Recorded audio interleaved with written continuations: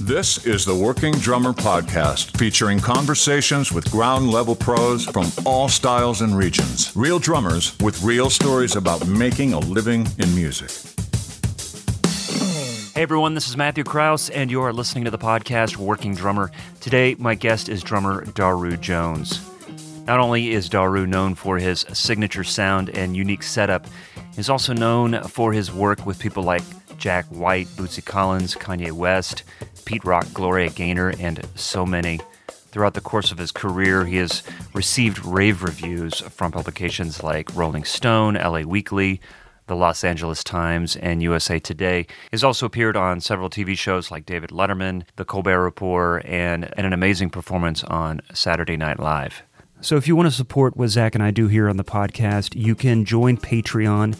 Go to patreon.com/workingdrummer, where as little as $1 a month gets you access to all this educational content that we've been creating over the years with past guests. All these things are really helpful and usable on the gig or whatever the situation is, and we're always adding new content. If Patreon isn't your thing, you can make a one-time donation through our PayPal account. You can find that at workingdrummer.net.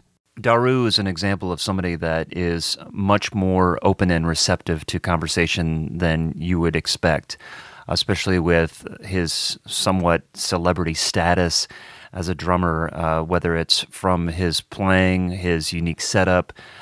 He's just an open book with all these things, and I so appreciated just him being candid about some of these very personal things. He's also an example of the way a music scene can change and grow in such positive ways. So you take a city like Nashville that has a very unique thumbprint in the music industry and how it can change and mature and evolve with great talent like someone like Daru Jones. But I so enjoyed speaking with Daru, and I hope you enjoy this conversation with Daru Jones. My veins are blue and connected, and every single bone in my brain is electric. But I dig bitches like the best of them. You're trouble, Hodoro. Come on, my daddy, yes, sir. Come on, my daddy, yes, sir. And even God herself has fewer plans than me, but she never helps me out with my scams for free, though. She grabs a stick and then she points it at me. When I say nothing, I say everything. Yeah, when I say nothing, I say everything. They threw me down in the lazaretto.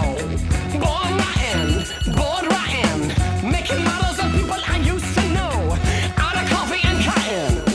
And all my illegitimate kids are begotten, thrown down to the wolves, made feral for nothing. Quarantined on the island. Speaking of Nashville, I was at Forks yesterday, and the guys were telling me about the new PDP kit recently, and they were showing me pictures because I mentioned that I was going to be speaking with you today, and they said there's throws on the toms. I mean, tell me about that. That seems crazy, and like, what's going on with that? What was the inspiration for that? Yeah, that's a good question. So I'm excited that I have another kit. This is my second kit with PDP via DW Drums.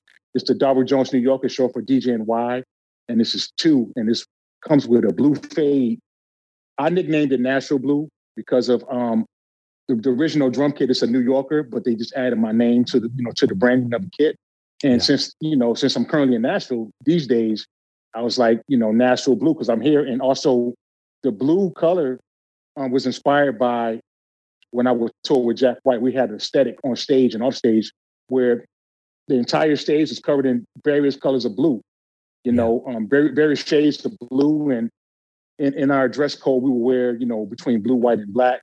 And that was really cool. Just if you're familiar with Jack and the White Stripes, Jack is always about like having that color aesthetic, to his different albums and projects. And as you know, the White Stripes were,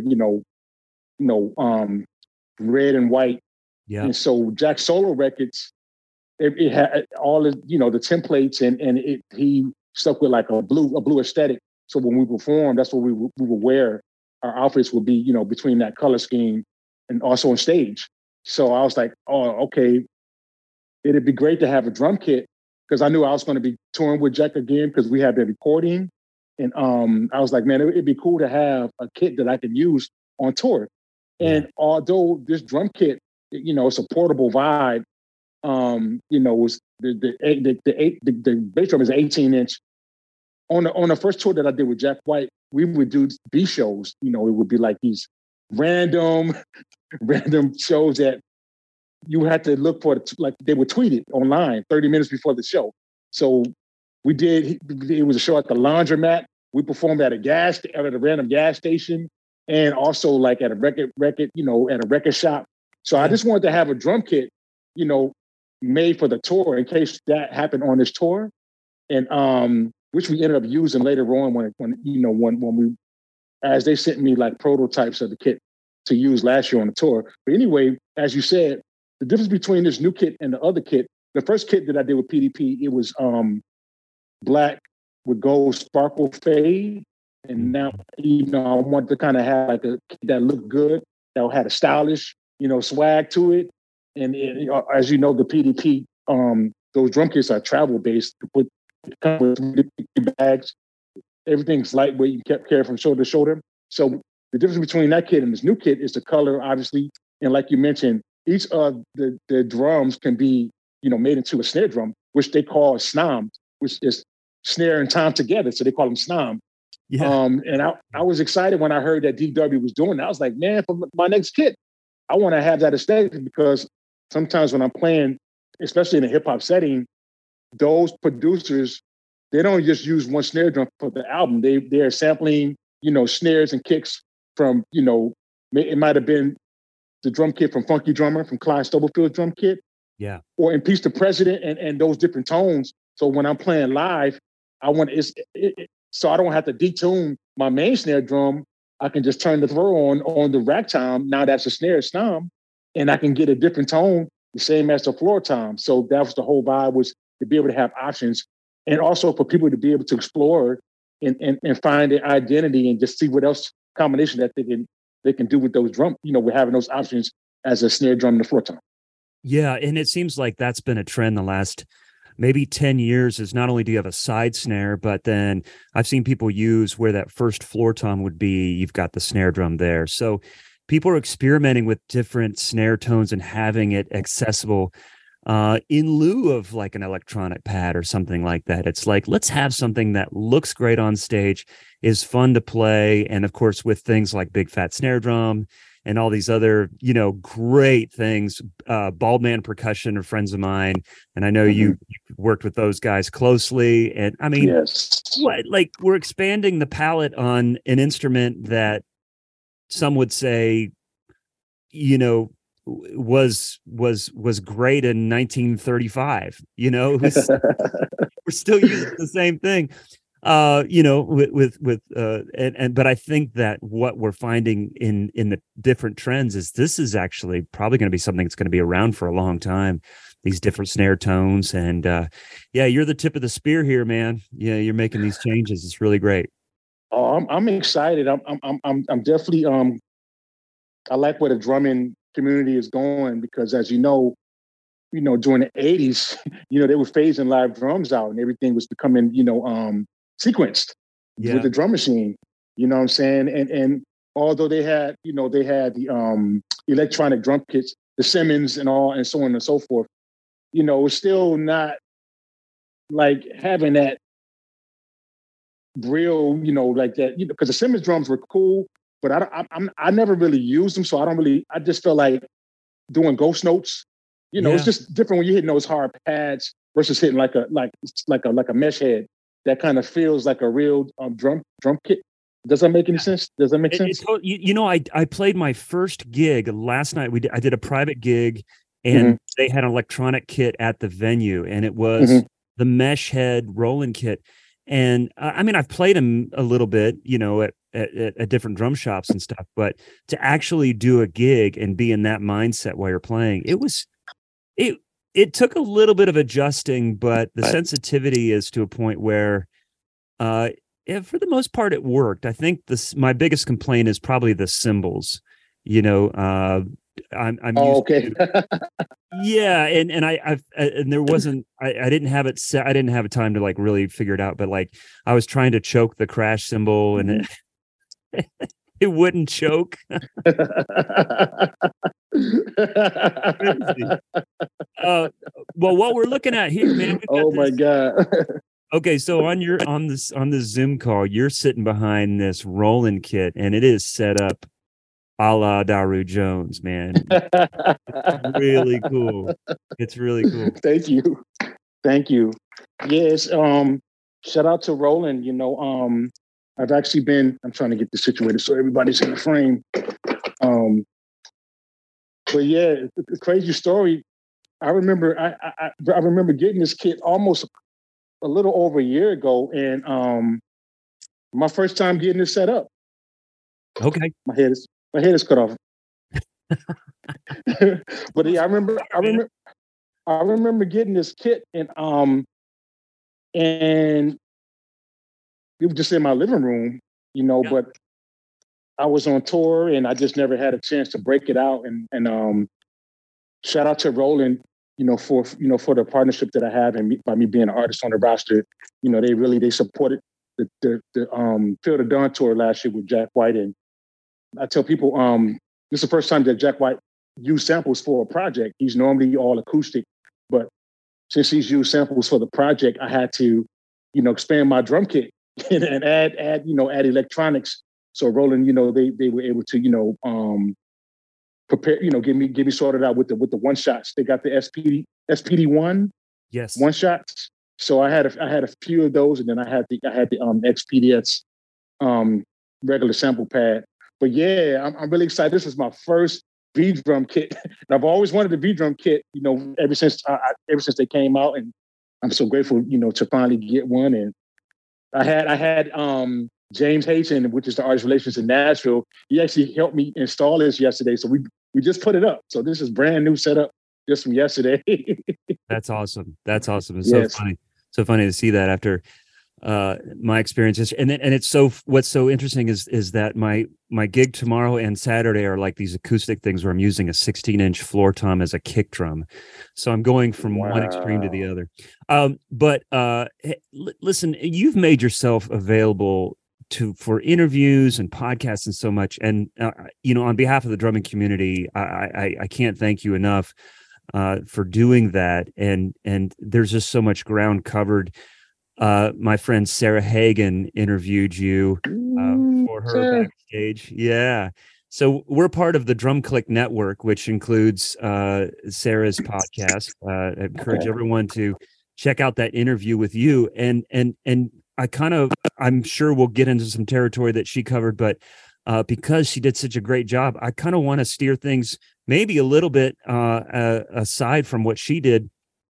And one of the things I'm wondering if you could talk some about this. You've described yourself as an introvert to different people, and I'm just curious, like how someone navigates the industry as an introvert, because so much of success in this industry is based on relationships with people, and how do you do that as an introvert? That's such a good question, Matt, and thank you a lot. I appreciate the compliments. I'm grateful to be on your platform. Much respect to you and what you do as a drummer. We all out here trying to survive and keep the lights on. Yeah. But yeah, that's a very good question. I guess nowadays I'm just trying to guard my energy, and that's that's through the years, and it's hard, like you said, to navigate in the industry where we have to be, whatever's going on it would be great to respond as a family member. You're like, if you with your band and everybody's hanging out, you don't want to be the, what do they call you? Like, I'm at a loss for it. Like a recluse, or not be involved, or yeah, kind of be close. But I just try to find my way to at least show face and show my support and then leave, because I don't know. I'm not a drinker or smoker, and I that's something that I've never done. And I don't. There's no diss to anybody that do that, but more than likely that's what hangs and tell. So, I'll just be there sitting kind of bored unless, people there talking about music or, something that I'm interested in. But I don't know. I just try to guard my energy. And I think that's worked, for me with helping me make, certain decisions and just being conscious of being responsible. Because if I'm on the road and I know I'm traveling to another city, I know I need to get some rest, some sleep. Yes. Some people can hang out all night and party and do that and keep it moving. But for me, I want to be able to perform at my highest level at 100% and not have to depend on Red Bulls or, other outside influences to help me get to the show. I want people to be able to feel the raw energy of me playing, from natural, not with any other substance. So all of that things entail, the decision that you made yesterday is going to affect the next day. So if you don't get the proper sleep the day before, then the next day you might be grouchy, you know what I'm saying? And you may have attitude and that energy is going to show on when you get behind the kit. You may not realize that's what you're giving out to the audience, but everything that you do the day before, I feel like it navigates to how the next day is going to entail. And that includes like exercising and what you eat, all of those things. So I don't know. I just, I'm just a quiet. I like to enjoy myself in my own way. And if it's a vibe where we're celebrating, we're listening to music or we're doing something cohesive, then I'll be in that moment. But for the most part, I'm definitely introvert. I like to be home. I like to be, I like to be working. I'm a creative. I like to figure out, how to make the next creation. So sometimes it's hard to do that if you're in a room and you have all these energies that you're around. So by me being an empath, I'm absorbing all the energies that's around me. So if somebody come to me and they like, man, I had a down day, then it's going to make me try to come down to try to, encourage them. But, it's like me trying to pull somebody else up. So all those energies that I'm around, or if somebody's excited and hyper, then I'm gonna feel like I need to be hyper to match their, their energy. So it's like all those different vibes that I had to take, that I'm taking in, and it's draining. It is.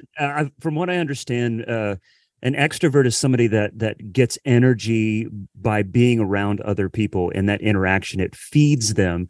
Where being an introvert, you can be an extrovert. You can act like an extrovert, but it can be draining. And there's people I travel with, and I find my space when I feel like it's appropriate to be around, and then sometimes go find my own space to take a walk or whatever. And as I get to know people, they get to know me and I explain this in such a way so they know not to take offense to it.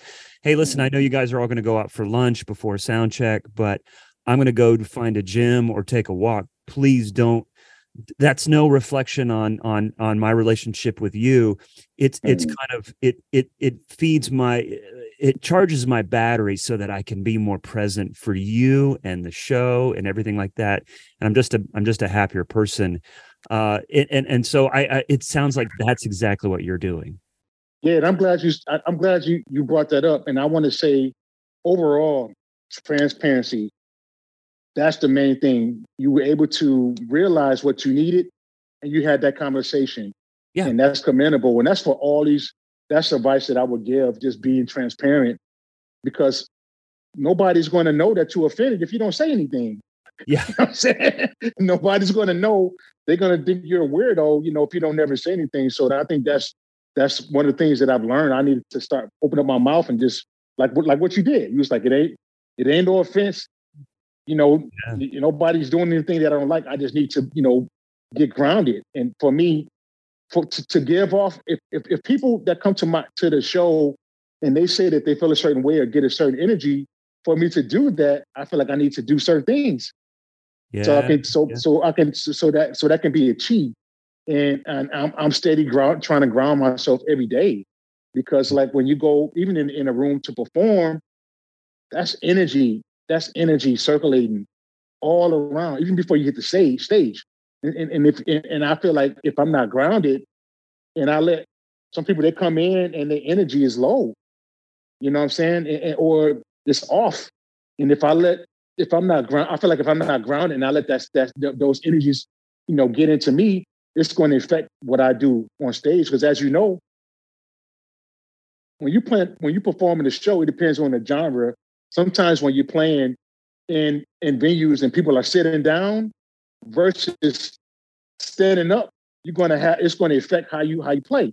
If you're playing in a venue and it's not like a theater situation where that's the vibe where people sitting down like they're watching a movie, right. You know what I'm saying? It's going to make you like not be as animated. But when you playing and everybody's rocking out, it makes you want to just be animated and rock out too, because it's an energy exchange. Right. I know that you were raised in the church. You learned music in the church. Mm-hmm.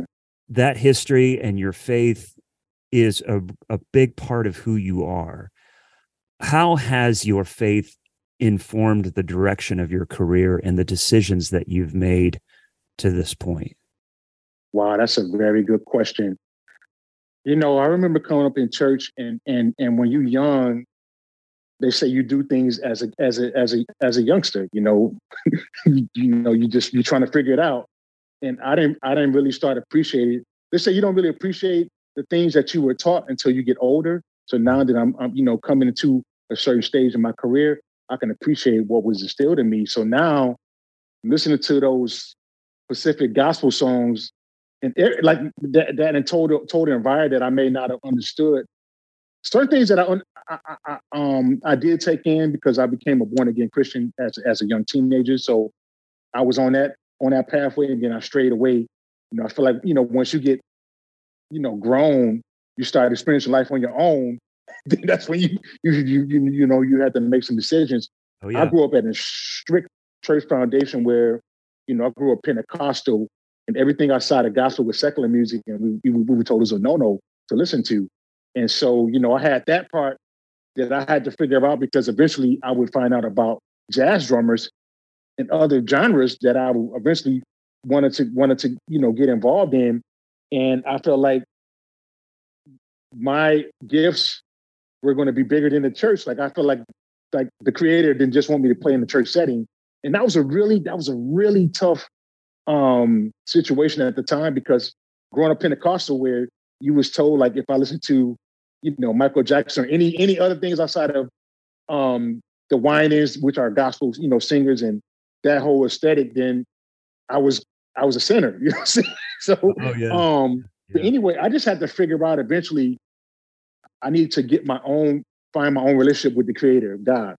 I'm a believer, so I believe in God and His Son Jesus Christ. So I had to, once I realized that it's not the music, it's just me finding a relationship with the Creator above. That really helped me navigate through my career.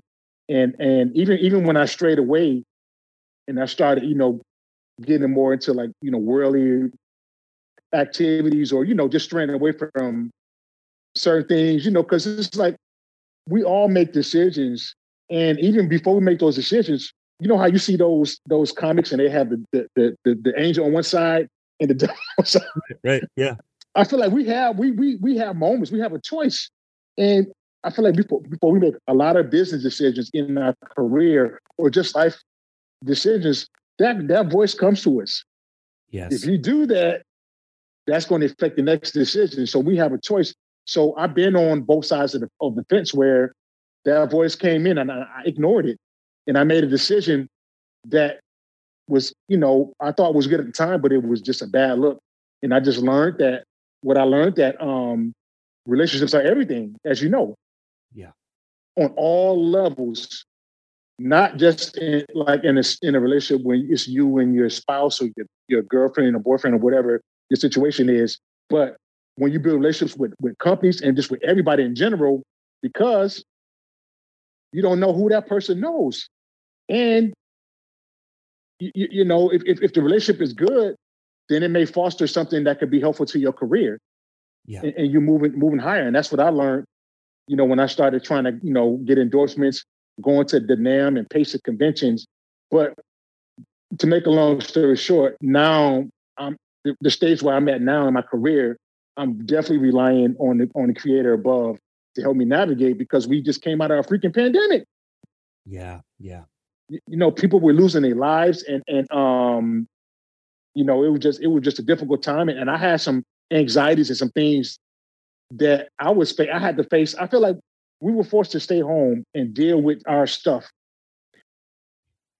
You know what I'm saying? So very much so.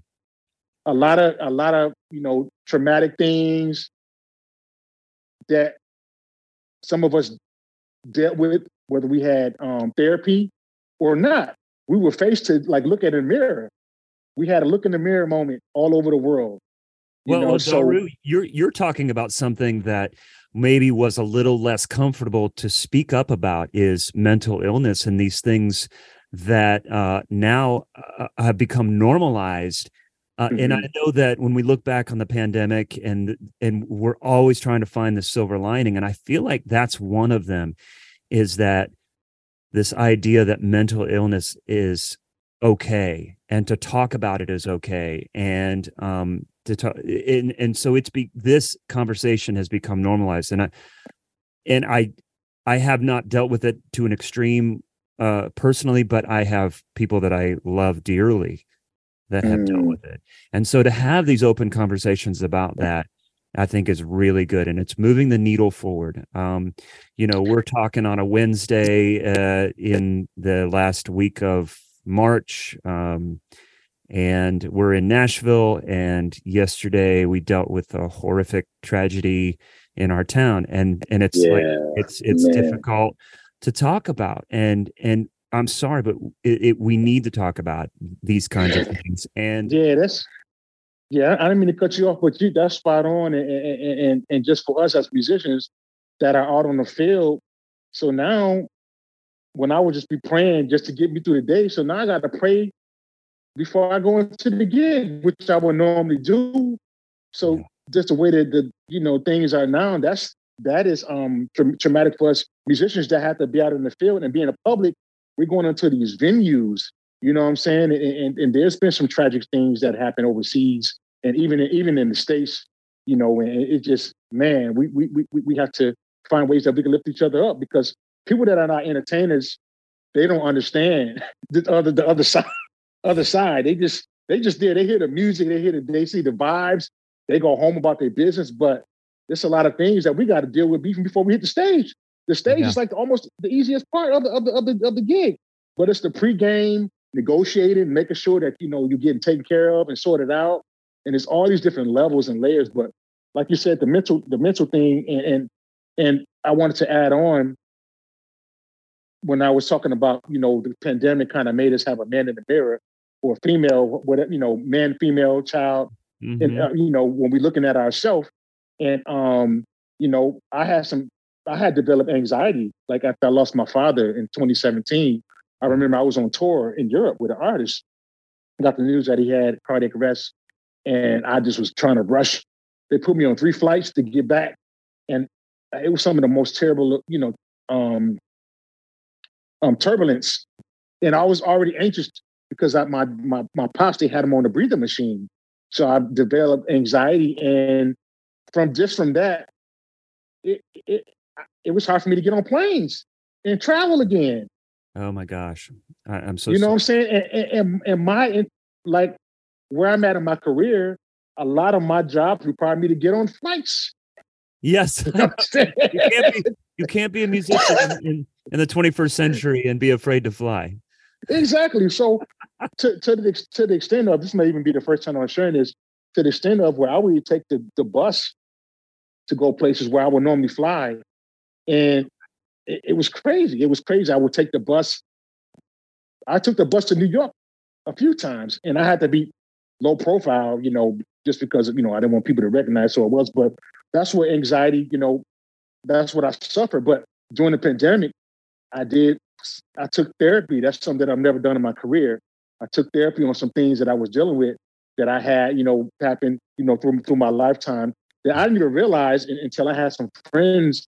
They pointed out I had a different, we were talking, and she had therapy before, and she realized that I need to have some things I need to work out.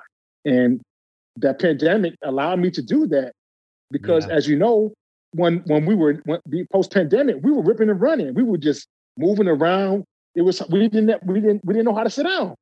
We didn't know how to sit down. So the pandemic really forced us, to sit down, go within,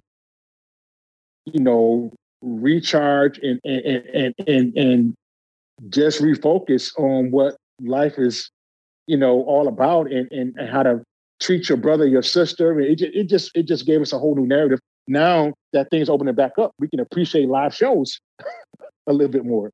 Very, very much so. And I see that in the reaction of the audiences. And Daru, I appreciate you. Thank you so much for sharing that perspective. And I hope that resonates with our listeners who are maybe considering taking that path or finding answers.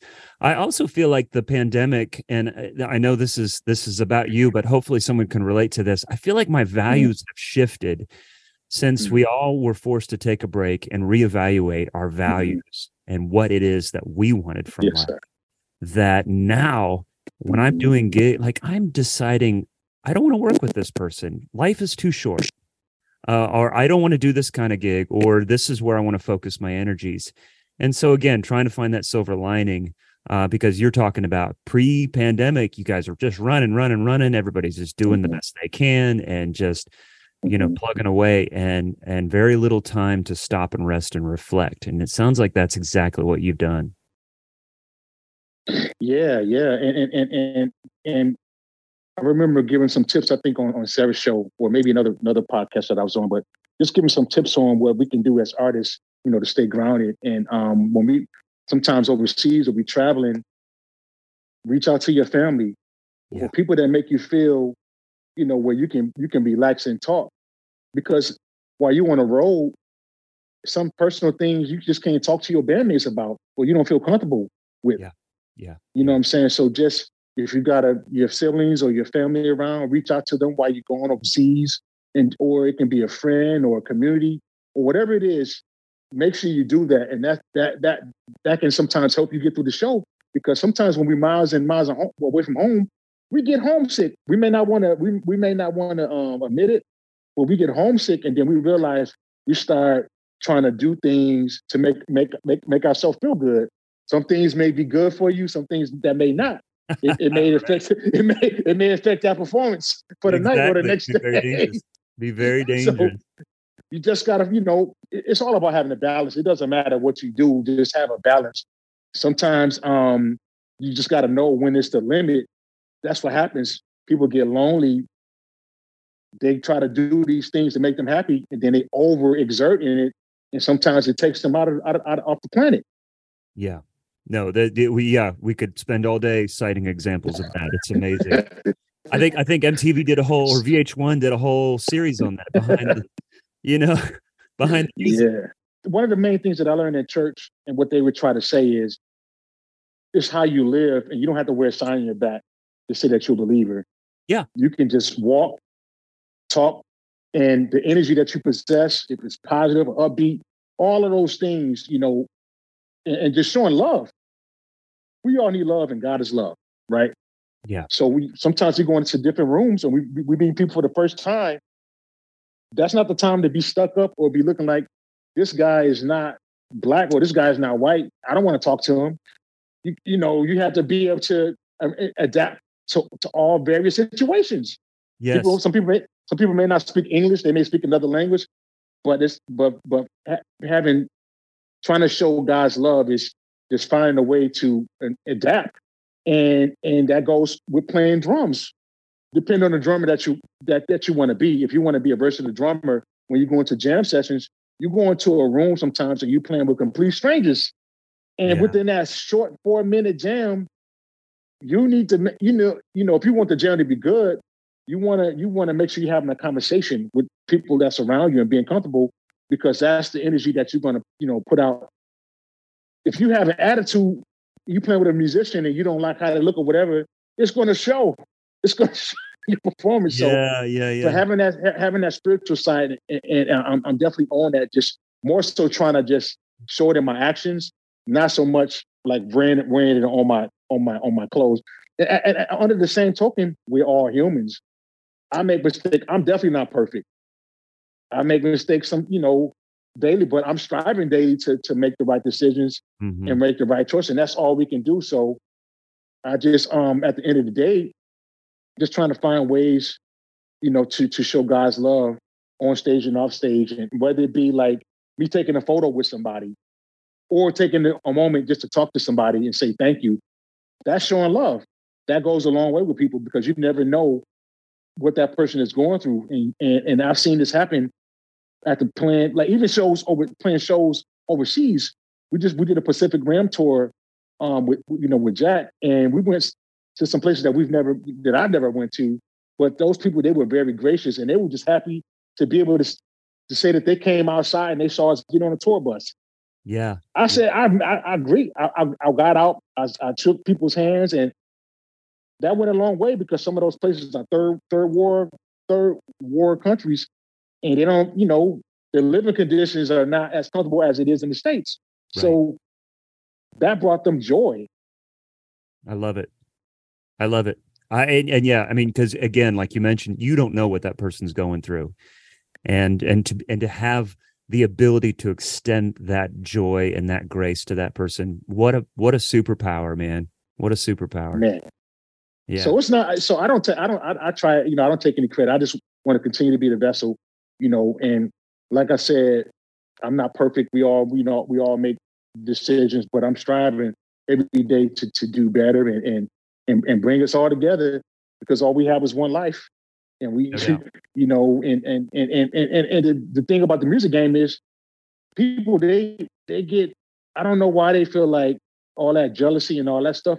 There's so many opportunities, especially for drummers nowadays, because a lot of people, they're bringing live instrumentation back into the live shows.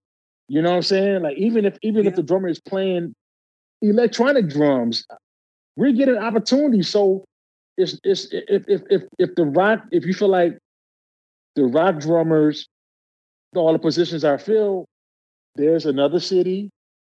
You can travel. This is a globe. There's so many opportunities. So there's no need for people to be backbiting and being jealous because we all have our time and we can only do one gig at a time. If you have a good relationship with me and I can't do a gig, I'm gonna pass a gig to you. Yeah. You can't be everywhere at once. And that's the thing. I feel like Nashville is kind of a microcosm of all that. It really is. It's like there's so much talent and yet the opportunities are there as well. So when I see other amazing players, and at this point in my life, young guys and girls half my age that are just sounding amazing, I feel more inspired by that than I used to. I feel less intimidated and more inspired by it. And boy, that gives you peace of mind because that's just a frame of mind that feeds it. Well, let me ask you, building upon the idea of being unique and having your own voice as far as the way you play, the way you dress, the way you look, like this is such an important thing. This was an important thing in the way in where you grew up, the music you were listening to, that was an important thing to like. So now you have this thing. People know you by the way you set up your drum set, your hat collection, all these things. And so like this is my thing. And but then you see this identity, like you're influencing other players to do this. Yes, sir. How does that make you feel? Because the reason I ask that is, it's like, well, I'm creating my own identity. This is me. I'm not trying to be you, and don't be me. And yet, here I have a thing, and I'm working with PDP, and I'm working with all these companies, and we're creating this brand to inspire. So I'm like, how does that work? And how does that make you feel when people want to be like Daru Jones? They want to set up their drums like Daru, do you feel like you're passing on this concept of identity as opposed to don't be like me, be you, but I'm here to inspire? Yes. Thank you. overly honored and humbled. One of the things that I learned in church is be your best, do your best, live your best. So I definitely credit the church because that's, God wants your best. He don't want 80, he wants 100%. So I just learned to try to bring that in everything that I was doing. So I definitely credit the church for that. By me coming into being influential is so bizarre to me because, on a reverse side, I just remember being influenced by my heroes, such as Benny Caliuta, Steve Gadd, and the list goes on, Omar Keane and all those guys when I got exposed to different genres. It's surreal. Even me being able to call up Benny Caliuta, who was one of my biggest heroes, a certain part of my career, I just wanted to, do everything like him. But that's what, as kids, we have, we have people that we idolize. Superman, whoever your hero is, you want to be like them. So it's surreal to be on opposite side of the field. And I definitely want to pass on the next generation. And I'm thankful, to people that are in positions like my heroes that are like, cheer me on. It's humbling looking up to them and want to get that cosign. And like, I remember Vinny, when we started building our brotherhood, he said I reminded them of how when they came up back in a certain era where those drummers, they all may have listened to Tony Williams and the Pacific Drummers, but they didn't want to sound alike. They wanted to have their own interpretation of what they heard, take the influence and find out their own way of doing it versus nowadays, it's like people want to go the easy route. They see what works for you. Oh, I can do that. And it just became this competition of people just trying to keep their lights on but it's like to have longevity in this game, I learned that one day I need to get my own thing and my own identity, especially with the goals that I wanted to have. And this is not for everybody. Some people's goals, they might just want to be the machine. They might want to just be the guy that can read charts and play. But for the goals that I want to have, I want to be able to, like my heroes that played on classic albums, Steve Gadd, they leaving a mark on this world because the records that they played on are classic material that's going to be here when we deceased or alive. Yeah. So just to see that influence passed down, it would be a disservice to me to not want to see who the next generation is and pass it on, because that's how those music and those genres stay alive. This coincides with sampling. I remember when sampling came around, when the different producers, they would sample jazz or whatever the genre was. When some of the original composers would find out that their music was sampled, they either took okay, I'm humble, or they did a lawsuit or whatever the case may be. But a lot of times they didn't know those producers were actually helping people find out about them and their records. If it wasn't for people sampling Funkadelics and George Clinton, I would have never even knew the song because I grew up Pentecostal. So I didn't even find out. Yeah. I didn't even find out who the original composer was until the stories came down the line. I just knew that was, that George Clinton line was a popular thing that was being sampled. Bob James or whoever, so on and so forth. So I think it's very important to pass, see who the next generation is and pass it on, but also encourage them that we all have something unique. We have to go within and find out what it is. Yeah, yeah. Me and you got on this call today. You don't have the same outfit that I have on. We don't even look the same. You know what I'm saying? So you took out today to make your organic, unique look. That's the same thing it would be great if we can apply overall to our life and even on the drum kit. It's cool to be inspired by your elders, but you don't just want to be, rip off somebody's entire DNA, because we all build differently. We come in different shapes, different colors. Yeah. So, I just think some drummers, they go their entire career and they never find out their own unique powers.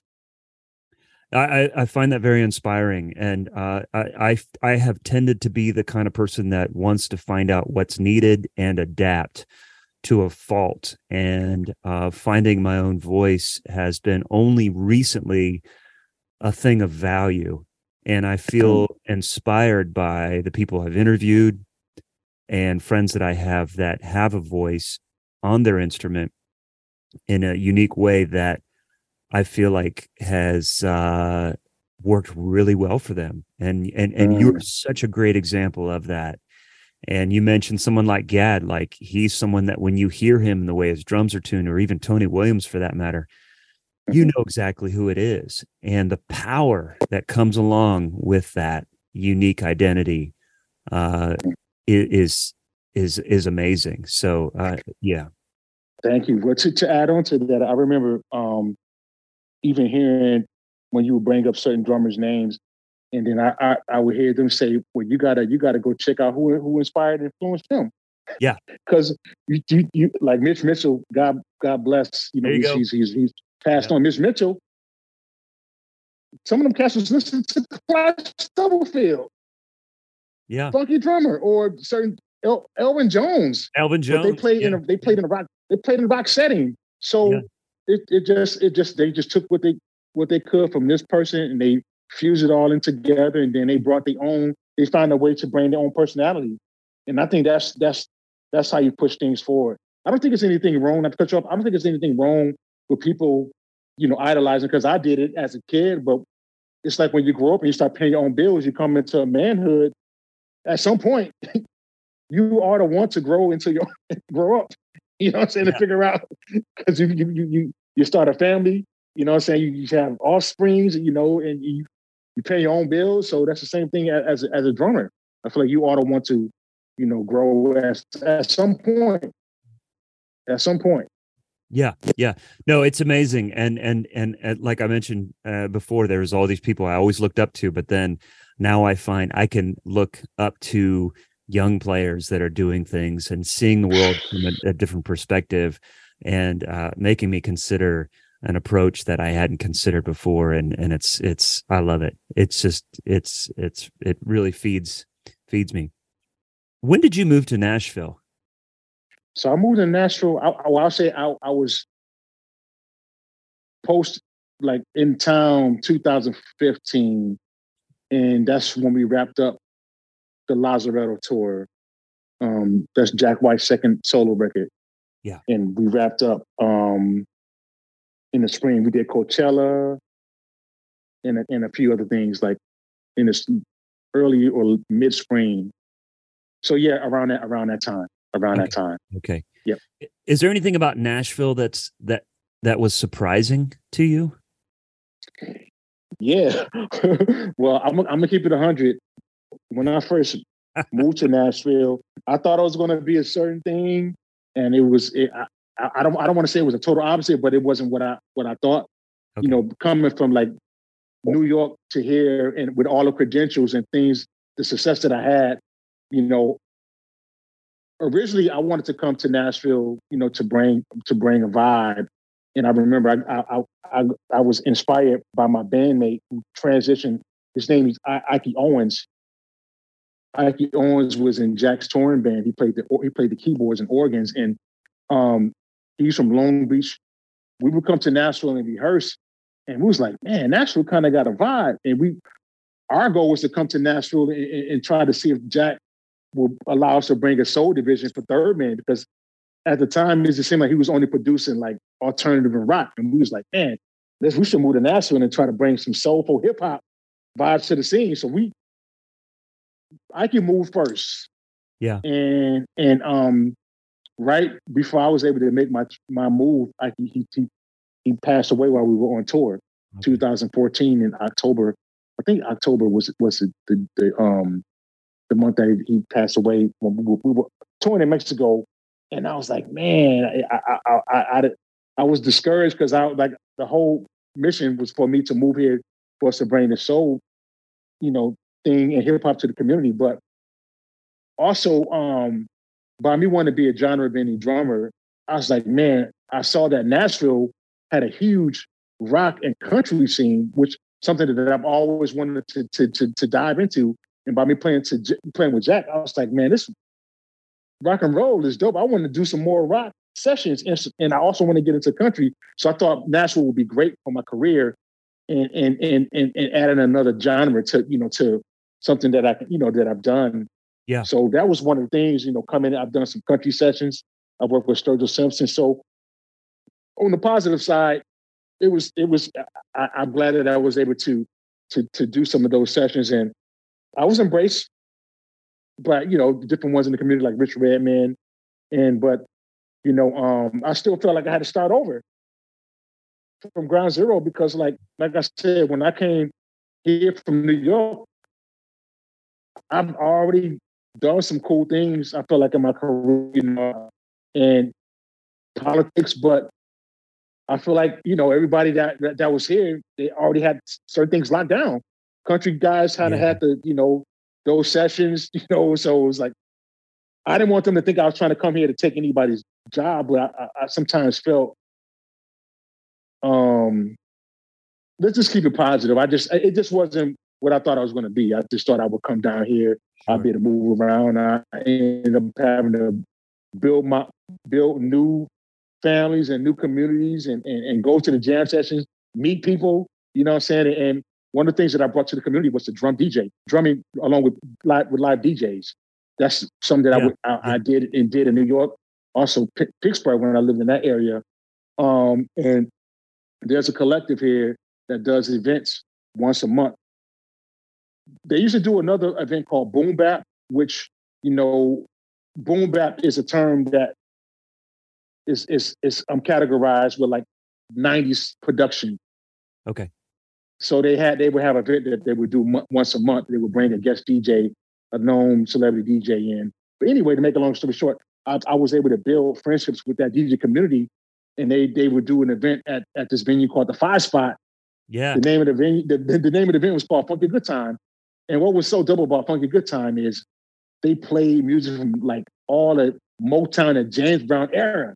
So I was able to play along to like Funky Drummer and all those. It's like a house party in a club, but not catered to I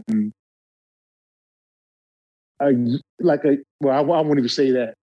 When you hear people saying that they DJs, the music is different now. They're playing more of EDM, more like a certain aesthetic. But this specific event, Funky Good Time, and that's a term from James Brown. So they would play music from like that entire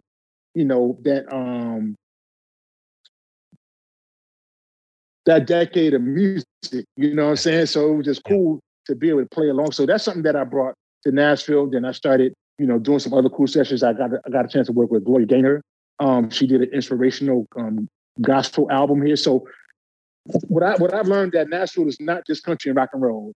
There's other things here happening in Nashville. And now that we're back outside during the pandemic, there was a lot of new builds and a lot of people moving here from other cities. So I feel like now is a good time that people that are implants, we're looking, for these communities where we can go to like a soul night, you know what I'm saying, or a hip hop night. So I feel like there's a lot more of those things happening now. So Nashville is cool now. It's cool. It's gotten a lot better. It's amazing. I moved down here from Columbus, Ohio, and I dragged my wife down here, and in 2000, and she's like, I don't know if I can hang. I give this 2 years, but she's fallen in love with it, and it has changed quite a bit, and definitely for the better. And places like the Five Spot, it has been great, and there's just so much. But also, it really brings up a great point, because like here's someone like you that has just well established in the industry, coming to the town. You still had to find your voice. You still had to find my family. There's terms like the good old boy club that was thrown around a lot when I first moved here in 2000, and it's a lot more open and receptive to different people and different genres and stuff like that, more so I think than ever. And we just kind of stay on this trajectory of more good music, more good musicians, and just like bring it, man. It's so great. Like we said before, there's a lot of people, but the opportunities are also growing as well. So, hey, I saw Rich Redmond this morning. He goes to my Y. He says hello to you. That's my brother. That's my brother. Oh, I also want to say one of the things that I really like about Nashville is they have a freaking drum community. Yeah. I'm saying, that's rare. You know, as you know, when you go to different cities, there's cliques. It's like, can't be down with that crew because, you know, people feeling threatened. But one thing I can say about Nashville, as far as the drummers, there's definitely community. They have events here, you know, that brings the drummers together. So I'm really thankful, you know, regardless of any beefs, because, you know, it's still those different frequencies. But I would say that the drummers do get together in fellowship, which is very commendable. So that's very dope. That's very, you don't really see that. You don't see that much. You don't see it often. Anytime, even before the podcast, if I needed to reach out to somebody and say, hey man, I've got a question about your setup, or I've got a question about a technique thing that I saw you do that I don't know if you give lessons, but can we jump on a call or can I come over? And people are like, yeah, come over anytime. You want to meet for coffee? You want to meet for breakfast? Come over, you know, on me, whatever. It's always been that way. I used to go when I first moved here, there was a couple session players that would say, hey, I talked to the engineer if you want to come and hang on the session and watch. It's really great. I just want to say that I understand because being, like you said, you moved here in 2000s, you had some people that's been on the scene for years and they had to work so hard to get in that position. So it's just like, I understand both sides of it. So I don't always take offense if people are feeling a little territorial because, you know, it's like we work this hard and we want to keep our gig. We don't want no Nubian coming in trying to, you know. So I just want to say that I understand it. And it's no diss. I just feel like, you know, there's enough work, enough opportunities that we can spread it around. So that's just something that I wanted to add. I love that. And just your first of all, your talent, but also your energy and your positivity, I think allows people to consider something in you that maybe they wouldn't have if your attitude was different, you know. so that therein take the lesson from. Let me ask you, do you have a solo record you're working on? Anything in the future that we can expect? Yes, I'm finally working on like an official solo project. Now I've done projects before, you know, whether they were collaborations through my record label, Music Records, and I have a project with my sister Tamarina. Yeah, and it's Daru Jones. We have a new record that hopefully we're on the finishing stages. And it's been a decade since we put out a record. I'm really excited about this project. But yeah,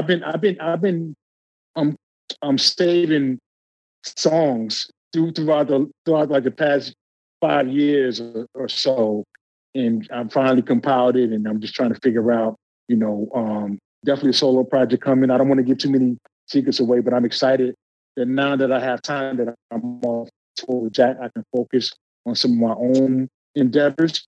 Because as you know, when we're on tour, we're giving our time and energy to that artist. And sometimes whatever we have going on ourselves is, you know, to the back. So yeah, I'm very excited about this solo record, and that's all I can say for now. If people want to kind of find a discography and these projects, can they go to your website and find a lot of these projects? Yes, they can go to my website, Rusic Records, RUSIC records.com. You can find me on Instagram, Facebook, Twitter at Daru Jones, Daru Jones. And everything I have connected to my bio link called Linktree. I don't know if this was going to be one of your questions, but it is. One of the things that I want to celebrate is this book. Awesome. Yes. Was this one of your questions?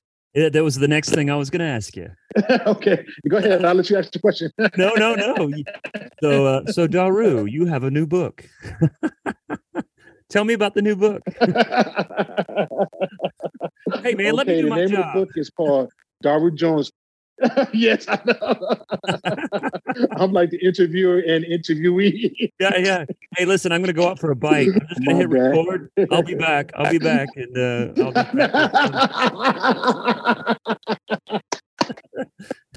Yeah, I appreciate you, man. No, it's all good. We need you. We need to have them different voice tones. You don't need everything to sound like one person. Yeah, I'll overdose them. Yes, and everyone's sound like I'm here. But you just talk, my friend. So that's what happened. That's what happened when you're introverted. When you finally get a chance to speak, you just go. You get long with it. I love it. Thank you. Well, no, tell us about this. So, Daru Jones, Play the Breaks, live from Layman Deluxe edition. Yeah, so Layman is a studio in Nashville, which although this is an audio, and we're recording this on Zoom, so you can see the picture. Uh-huh. So Layman is a studio, and it used to be a drug company, a pharmacy, and the guy Will, he turned it into a recording studio. It's right across the street from Forks Drum Shop. Oh, cool. And it's such a killing building, man. Like I remember falling in love when I went in and I saw the floor. It looked like Qbert because it's like you know the game Qbert. Yeah. And with the different. You're showing your age, yeah, of course. Yeah, I know exactly. Like a parquet floor, or yeah. Yeah, exactly. Yeah. Qbert.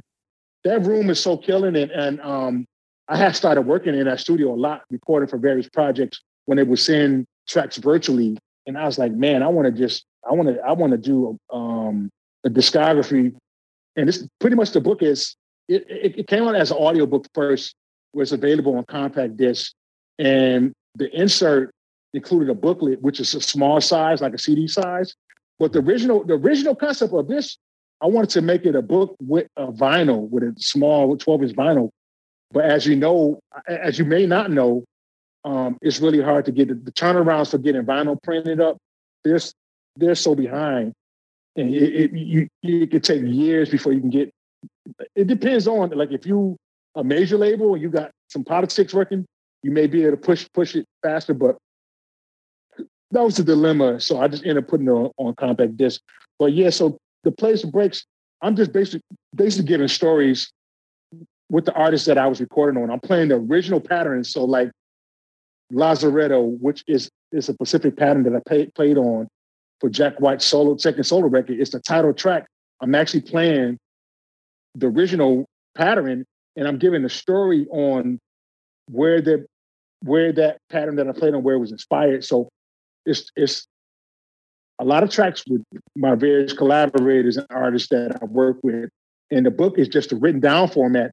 And then I have these illustrations that were done through the years, by various illustrators. So wow. It's like a child could enjoy this book just for the illustrations. My brother D, he composed this intro illustration. I love it. It's beautiful. So it's really cool.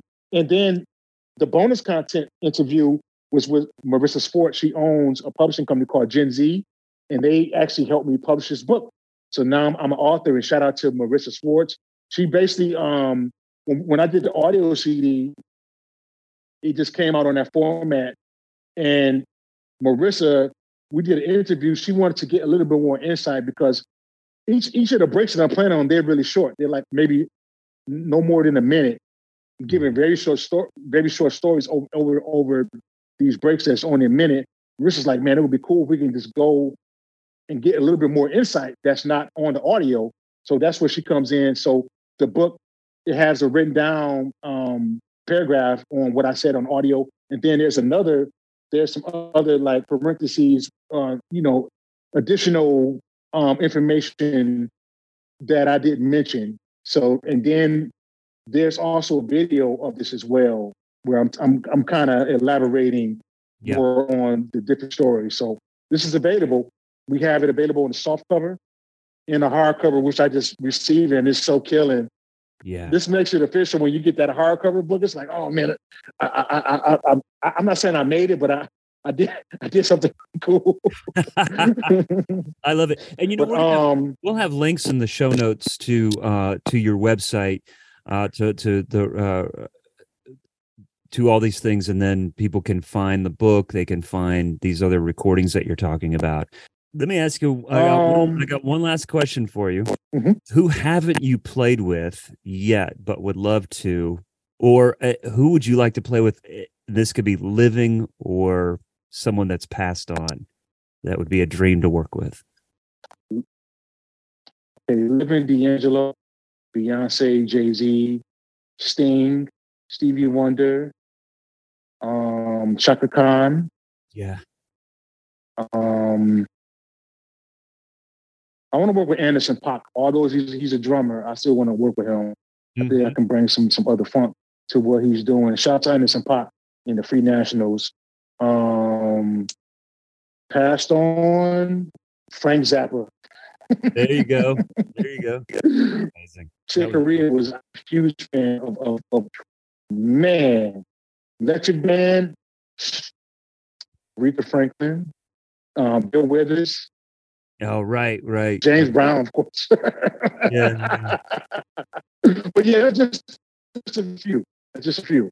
That's just a few. Yeah. Well, that works pretty well, man. You know what? Just to add, I actually want to work with a gospel artist. I want to work with like whiners, like somebody that's still living, the classic, like. Well, and being in Nashville, I mean, that's there's a strong possibility of that happening, And I feel like our connection is getting a little funky here, but man, this has been amazing. I know I'll probably run into you at some point. I see a lot of things over at the 5 spot that I want to go see, and I see you there. We have some mutual friends. Whether it's Rich, I know you met my friend Chad Patesnick. I think you were on his podcast a couple of years ago. It's just such an honor to speak with you here, man. And I'm so glad you're a part of this local community and of course the drumming community in general, and the voice that you bring in is so inspirational to all of us in all genres and whatever we decide to do. But again, more importantly is your positivity and all these things that every human being can take away. And I just appreciate your time and your insight today that you've brought to us. Thank you so much, Matt. It's a mutual respect. I'm looking forward to meeting you as well, coming to your gig and watching you get busy, get down. Are you on the road, anybody right now, or are you playing anything local? I was on tour last year, and I left that to be home a little bit more. I'm growing my home studio and working mostly local. I'm at a point in my career where I'm kind of slowing down the touring. I waited till my kids were almost grown to come home. I figure they're a little bit easier to deal with as teenagers. And I'm joking. No, it's at a point now where at Nashville, there's so much going on in town that for me personally, it seems a place where I want to spend more time and energy in kind of growing things locally, because technology is allowing us to work globally without having to travel so much. Now, that being said, I was in San Diego 2 weekends ago, and I was in Seattle this weekend. Wow. That's a rare trip, and I've got a couple of things coming up, but not every weekend. I did that. So yeah, I feel very fortunate to be in this community and to stay as busy as I have in the mix of such wonderful and beautiful talent. Yeah, I'm with you, and I'm looking forward to cross paths. I'm glad. I can honestly say that I definitely fell in love with Nashville, as of recently, and it's a cool place to come home to. And shout out to the drummer community and the undrummer community. Big shout out to Keith Carlock and Kelly and Rich, Sandy, Gennaro. These are good friends of mine. And awesome. Yeah, there's so many I can mention. I don't want to leave anybody out, but I'm thankful for those that embrace me, that are from here and that are not from here. I really appreciate it because, like I said, I just want to be an addition to the city. So I'm grateful for people like yourself. And, I got love for those that got love for me back. And those that don't have love, I still have love for you from a distance. But we only have one planet, you know what I'm saying? We only have one life. So, just don't judge the book by its cover. And I'm glad you didn't. And that's why we're here today and give everybody a shot, because sometimes you see people, in a photograph or a video, and that's not, it can kind of give you a vibe of how they are, but they It's not until you meet them. So don't judge a book by its cover. Everybody is deserving of a chance, and just give me a chance. Just give us, So yeah, thanks for having me on your show. Appreciate it. Thank you. Well, Daru, I was a fan before, but I'm more of a fan now. So thank you for your time. Man. All good. Daru, thank you again, and have a blessed day, my friend. Thank you, Matt. You too. Thanks for having me on your show. All right. Talk to you soon. Cheers. Cheers. Bye-bye. Bye-bye. So there you have it, my conversation with Daru Jones. The connection got a little funky there towards the end, but it was really fun to speak with him, and I hope you guys enjoyed that. Stay tuned next week for Zach Albetta's interview with the amazing Cindy Blackman Santana. I'm looking forward to that. But for now, everyone, thanks so much for listening. Keep in touch, and I hope to see you around. Bye-bye.